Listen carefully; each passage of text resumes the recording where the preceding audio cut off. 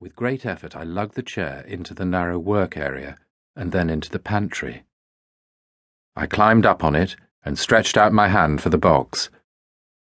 Pleased that I'd managed to grab it, I filled the bowl and then poured just the right amount of milk over the cereal. Mama was very particular about things like that. It had to be done just so, not too much and not too little. What about sugar?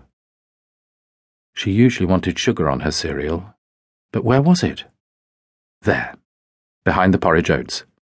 Good.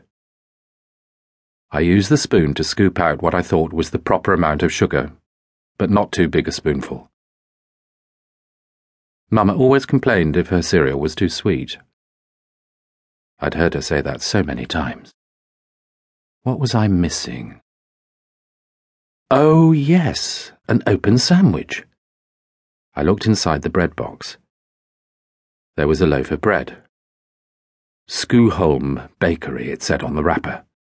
I knew how to read. My older siblings had taught me.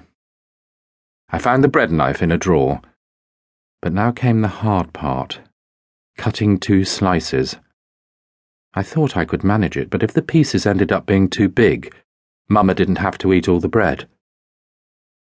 She was a grown-up, and grown-ups didn't have to obey the same rules as children.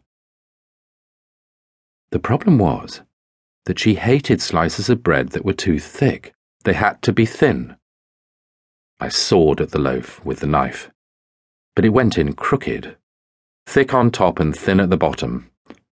I studied the first slice with a frown. It didn't look good. I didn't dare throw it in the trash, because then Mama would get mad. I knew she would. She often complained about how much everything cost. Cheese was so expensive that my siblings and I were each allowed only 1 slice on our sandwiches. Mama always had 2. And if I occasionally asked for a second glass of milk, she would always look so displeased that I didn't ask again.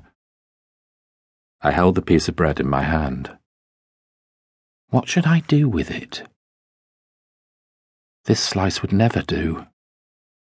All of my efforts to make her breakfast would be ruined because she'd be so annoyed by the size of that piece of bread. If only the slice were the proper thickness, everything would have been fine. Now I was not going to see the look of total joy on her face that I longed for. Instead, a deep furrow would appear between her eyes, or lines of disapproval would form around her mouth, all because of that darned slice of bread. I cast a glance out in the hall, listening for any sounds. It was okay. Everyone was still asleep. Quickly, I stuffed the piece of bread in my mouth in order to get rid of it. Then I tried again, and this time I made a better job of it. The butter was hard, and I couldn't get the lumps to spread out evenly. I covered up the lumps with cheese. Then I had an idea. What if I put on 3 pieces of cheese instead of the 2 she usually ate? Wouldn't that make her even happier? But when I saw the 3 pieces piled on top of each other on the bread, doubt seized hold of me again. It looked like a lot. What if she got angry because I was being wasteful? I didn't dare take that risk, so I ate the extra piece of cheese too.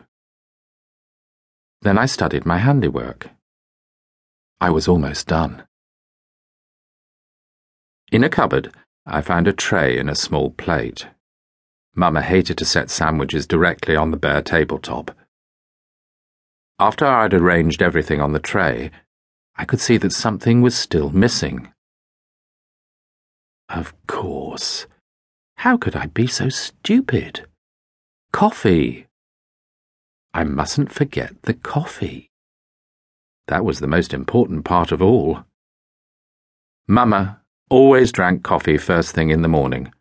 Otherwise she didn't feel human, she said. And a paper napkin. She needed something to wipe her mouth with. She was always annoyed if the kitchen roll wasn't on the table. I rushed over to the breakfast nook and tore off a piece. It looked a bit ragged.